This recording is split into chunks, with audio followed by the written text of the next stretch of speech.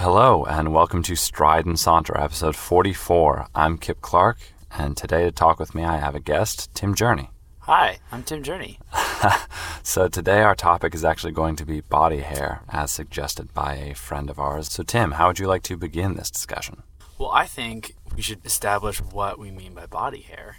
Okay. So in general, we're talking about hair all over the body, right? But for some reason in my brain, body hair is not head hair, as in like hair on top of your head. I agree. But maybe we should include that too. And then I think it can be divided into head hair, face hair, and then like other parts of the body hair and pubic hair. I think those are like four separate body hair categories. I agree. I think leg hair is its own category in a lot of ways. I agree. Pubic hair, chest hair, back hair.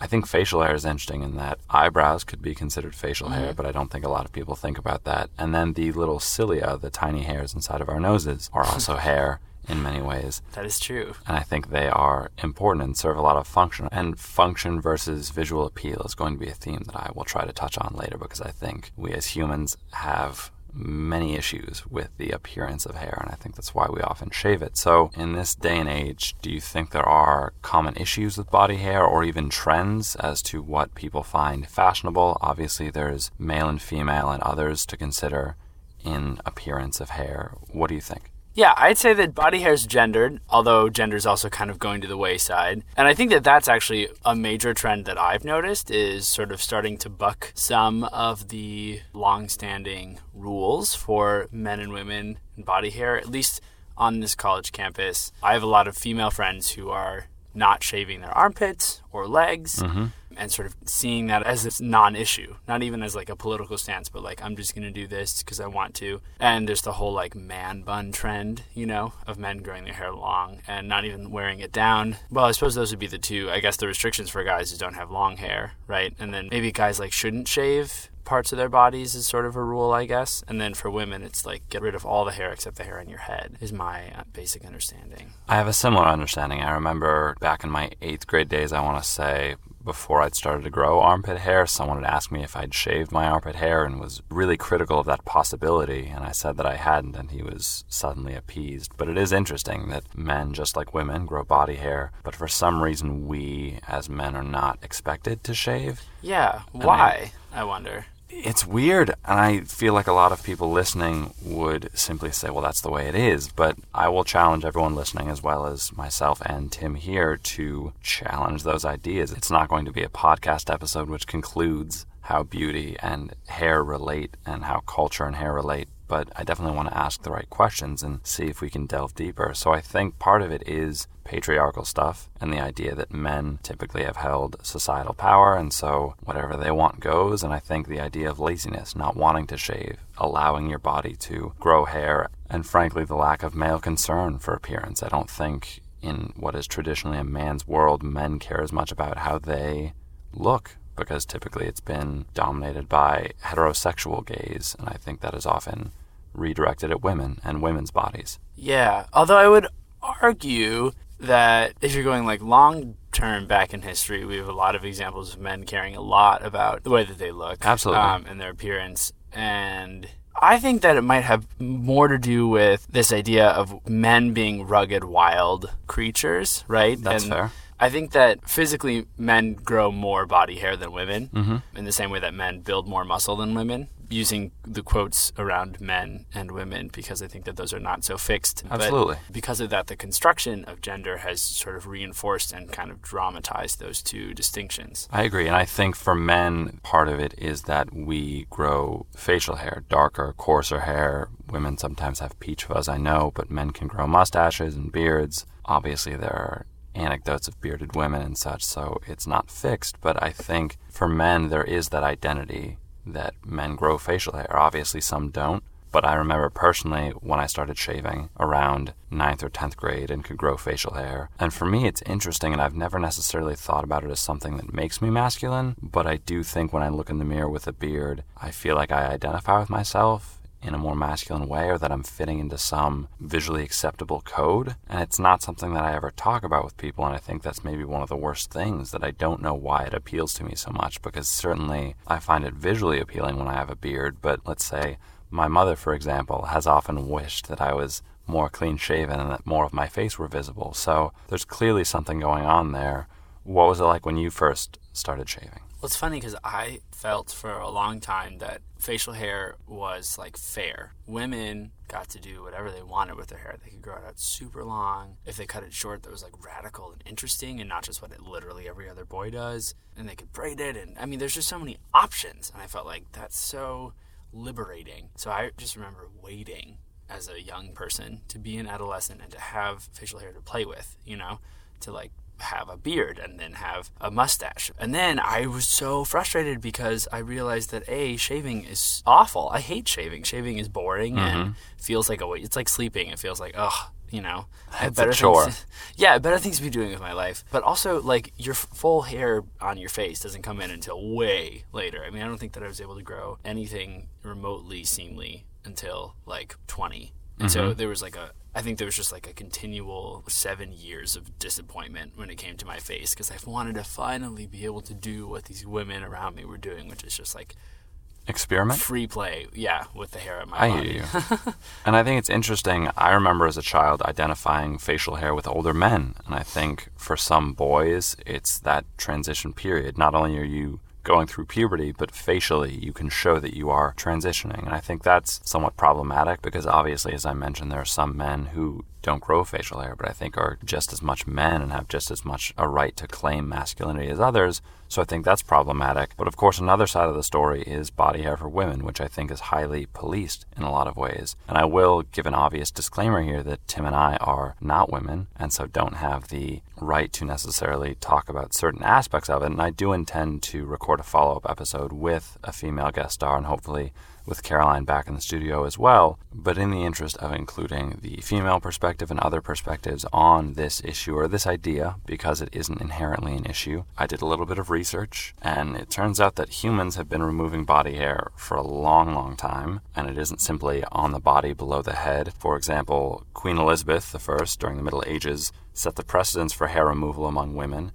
and she removed it mostly from her face around the eyebrow area to actually make the forehead larger. They used walnut oil or bandages soaked in ammonia and vinegar, and other women followed that trend. In ancient Rome, lack of body hair was a sign of class. Wealthier citizens would remove it, and statues of goddesses actually were often depicted without hair to show how high they were in the Roman echelon or hierarchy. In ancient Egypt even, women would remove all of their body hair using tweezers made of seashells or pumice stones, which are very coarse and feel like sandpaper, or beeswax and sugar-based waxes to remove all of their body hair, which I think is very interesting. And I wonder to what extent people found that to be functional and to what extent it was aesthetic, because obviously, let's say swimmers, you get rid of a lot of your body hair or try and make yourself as frictionless as possible so you can move easily through the water. But I don't think in ancient Egypt those were concerns. And I don't think we can say that body hair or control of body hair has been an entirely modern issue. Actually, King Camp Gillette, who was an American businessman who created the first modern razor for men, did so in 1880, and it would be 3 decades before women began to use them. And I will come back to the early 20th century. But Tim, what have you observed in women or girls who go against the grain, which I guess is a figure of speech here in some ways, but don't shave certain parts of their bodies that other girls or women might? Do you think they are treated differently or outcast or judged for it? I think that I am trained to notice in the sense that I sort of do the typical double take of, wow, they have armpit hair, or they didn't shave their face. And I have friends who've chosen not to shave. But I'm not sure I'm like the voice of the American consciousness as far as body hair is concerned, because I always sort of look at it and go, oh, yeah. That's totally fair, and I wouldn't expect you to know what everyone's thinking, but I would ask the removal of body hair on women, do you think it's an attempt to assimilate or conform a certain group of people in society? I think it's the same thing as clothes or makeup or not makeup or anything else that has to do with appearance. I mean, why do women shave their legs? I don't think just because they're told to, but I think that most women shave their legs in American society. Mm-hmm. And so, not shaving your legs is a choice, right? And I think it's probably easiest to do what people are doing unless you have a really good reason not to, which is why most guys wear pants on a regular basis, and it's very uncommon for men to wear dresses, etc. And certainly that's gender acting through you and reinforcing or reinterpreting or speaking out these gender norms. But I think for most people in regards to body hair, unless it is really noticeably deviant, whatever you're doing is probably just because the people around you are doing it. That makes sense. I will say another fact I learned, that in the 1940s, due to a wartime shortage of nylon because of World War II, more products and techniques for hair removal were used because more women were forced to go bare-legged more often, which I think is really interesting, that a global event like World War II actually had an effect on resources and therefore on style and fashion. And I think that's really interesting. And it was in 1915 when the first picture of a woman with completely shaven armpits was shown in a magazine publication in the US that the trend took off and women began shaving their armpits. So I think a lot of it is media portrayal and advertisement, which I think is really interesting. I think back to Macklemore, who very recently, in my opinion, established a particular style of haircut that's very short on the sides and longer on the top, which he was not the first to do, I'm sure, but because of his popularity, I think he set that trend and people began to imitate him, which I think is interesting. What do you think about that example? It's funny. Do you ever look at old pictures of people like 1930s or even 1950s? I like to go through like Kenyan archives, not go through, but look at them when I see them. And I'll look at haircuts and think, whoa, we actually just started doing that again. Or, that one's been out of style for a while. But we have this idea that the Macklemore began. It's probably sort of just like flowed in and out for hundreds and hundreds of years. I wonder how people cut their hair before. Well, I suppose they had scissors for a long time. Did our ancestors just grow their hair forever? It's a good question. It's one I often think about, and I'm sure there are resources to look at, and I would be interested in doing that and having you back to discuss it. I suspect a lot of it was braided. I know that in Rome, boys would have hair braided over the tops of their heads when it grew longer. I don't know about many cultures. I suspect it was kept as neat as possible, but I think hair was probably allowed to grow long in a lot of circumstances. I don't think they always had the sharp devices to cut it properly. I feel like fully shaving one's head was probably an older practice that people engaged in, but I'm not entirely sure. We should look these things up at some point.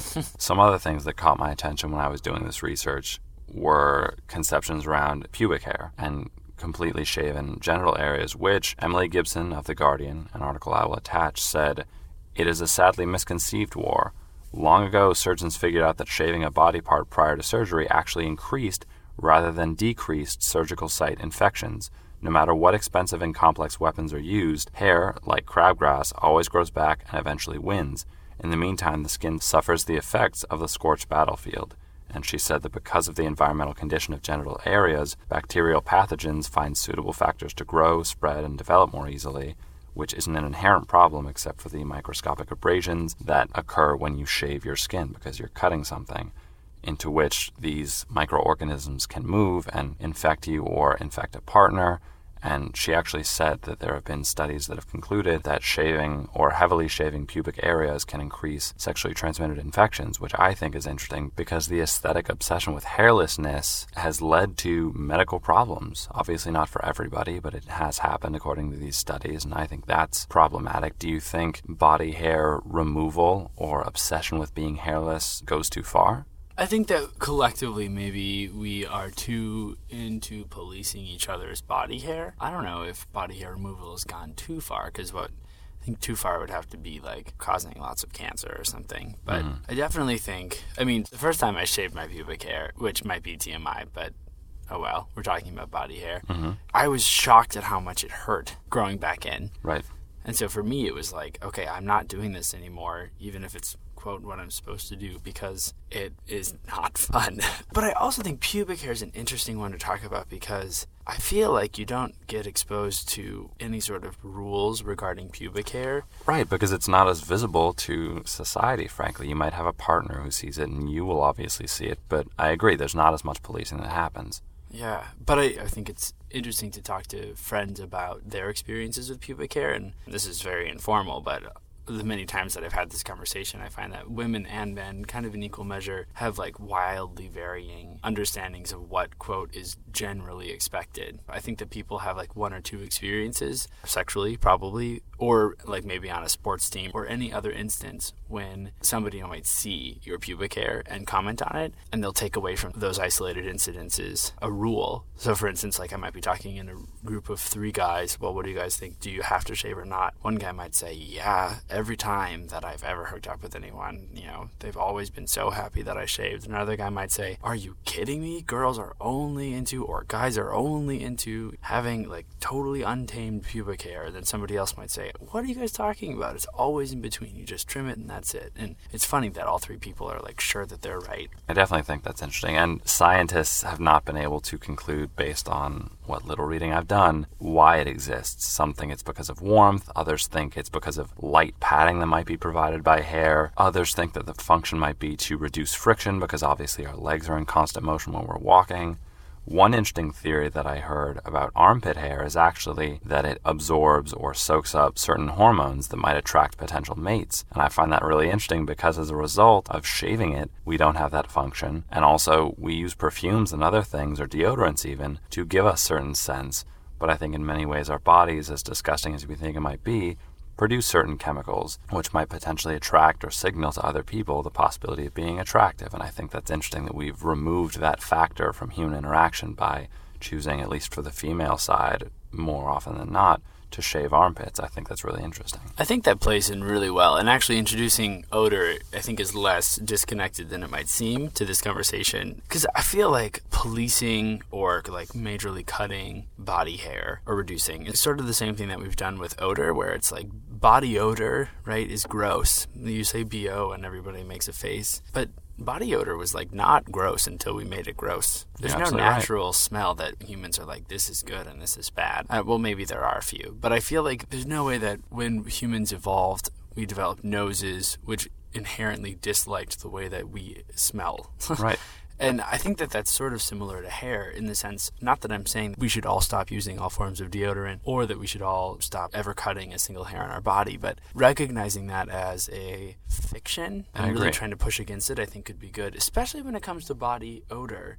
It's a super class-based thing, right? How somebody smells tells you a lot about how much money they have in some ways. Less so now that deodorant is more available, but even with examples like cologne, for instance, which I'm guilty of purchasing. I think, frankly, there are people out there who would not waste money on cologne because it can be very pricey, and it's a means of giving yourself a scent, just like deodorant is, but of course it's associated with this higher echelon, and that's problematic in many ways because then we assume, like I think you're getting at, people who smell worse or even people who don't smell nice are in a lower class or simply aren't up to the standard. Exactly, and that's problematic. And I think, too, you see somebody with, like, carefully trimmed and carefully taken care of hair, and it's the same thing, right? So you see somebody and they have bad hair or they smell bad, but the discussion should move away from these understandings that something is bad or good and into this place of understanding that they are different and you've been taught that they're bad. Absolutely. I think teaching plays into it heavily. It's definitely a cultural thing. Obviously, I'm no expert on the millennia of cultural teachings, but as you've said,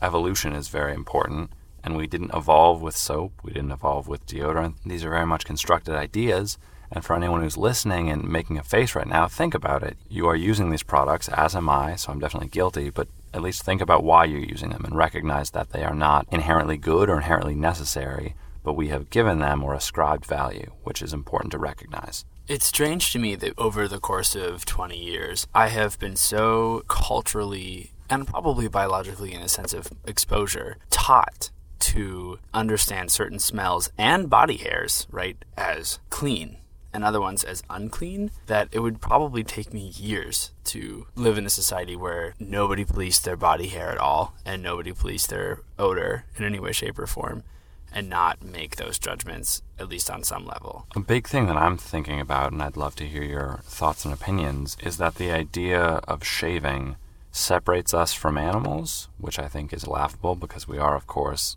animals in many ways. We are animals that have simply evolved in more ways than others, but the fact that we can shave and control certain hairs on our body, which are not entirely unlike fur on an animal. Obviously, there's biological differences, but it is a form of covering of one's skin. The fact that we can spend time policing or very carefully manicuring certain aspects of our appearance, in our minds, separates us from the animals, from the feral, from the wild. And I think that's why, let's say, larger beards or really unkempt leg hair or arm hair is associated with something lesser than or subhuman. Yeah, or, I mean, even linguistically speaking, when you're describing in books and poems and even in normal conversation, when you're describing somebody with a lot of body hair, most of the time that description is going to be animalistic, right? He's got a pelt of fur across his back. His beard was so unkempt that he looked wild. And, I mean, these are words that take you away from the human.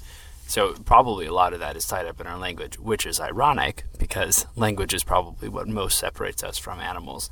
And the language right now is separating us even farther from animals. So in terms of other separations, one that was especially interesting to me, on the website Everyday Feminism, the author of the article recounts her experience as a child of German Jewish immigrants who did not find the need for their daughter to shave, and she wanted to avoid embarrassment because a girl at school, I think her name was Kathy or something, had teased her. And she said that pressuring women to shave body hair is damaging for 4 reasons. 1, she believes it sets a narrow precedent for our daughters. 2, she believes it plays into the gender binary. It can affect how feminine or masculine someone is perceived to be, which I think is very important. 3, it contributes to othering. And 4, it creates a social or class boundary similar to good teeth or clear skin. And I think it's similar to some of the things that you had been talking about. For me, the gender binary is especially interesting because, of course, as we've talked about, gender is in many ways fluid. It's how you identify yourself. There's biological sex, but gender, which is an entirely different discussion that we should one day have, is larger and it's different. And the idea that you are either male or female based on body hair is in many ways silly, and I would challenge anyone listening to think about that a little bit. Well, here's an easy way to challenge yourself, and I think this is totally a connection to the silly part of it. They're so fixed for us, right? You see somebody with short hair and they look boyish. You see somebody with long hair and they're very womanly. Those are things that in recent human history have been untrue. As in courts in Europe in probably the Middle Ages, I should have done research, had men shaving their heads and putting on incredibly ostentatious wigs with ribbons and sometimes like fake birds, bright colors weaved in. I mean, these kinds of things, if you saw them on guys today, would look so effeminate.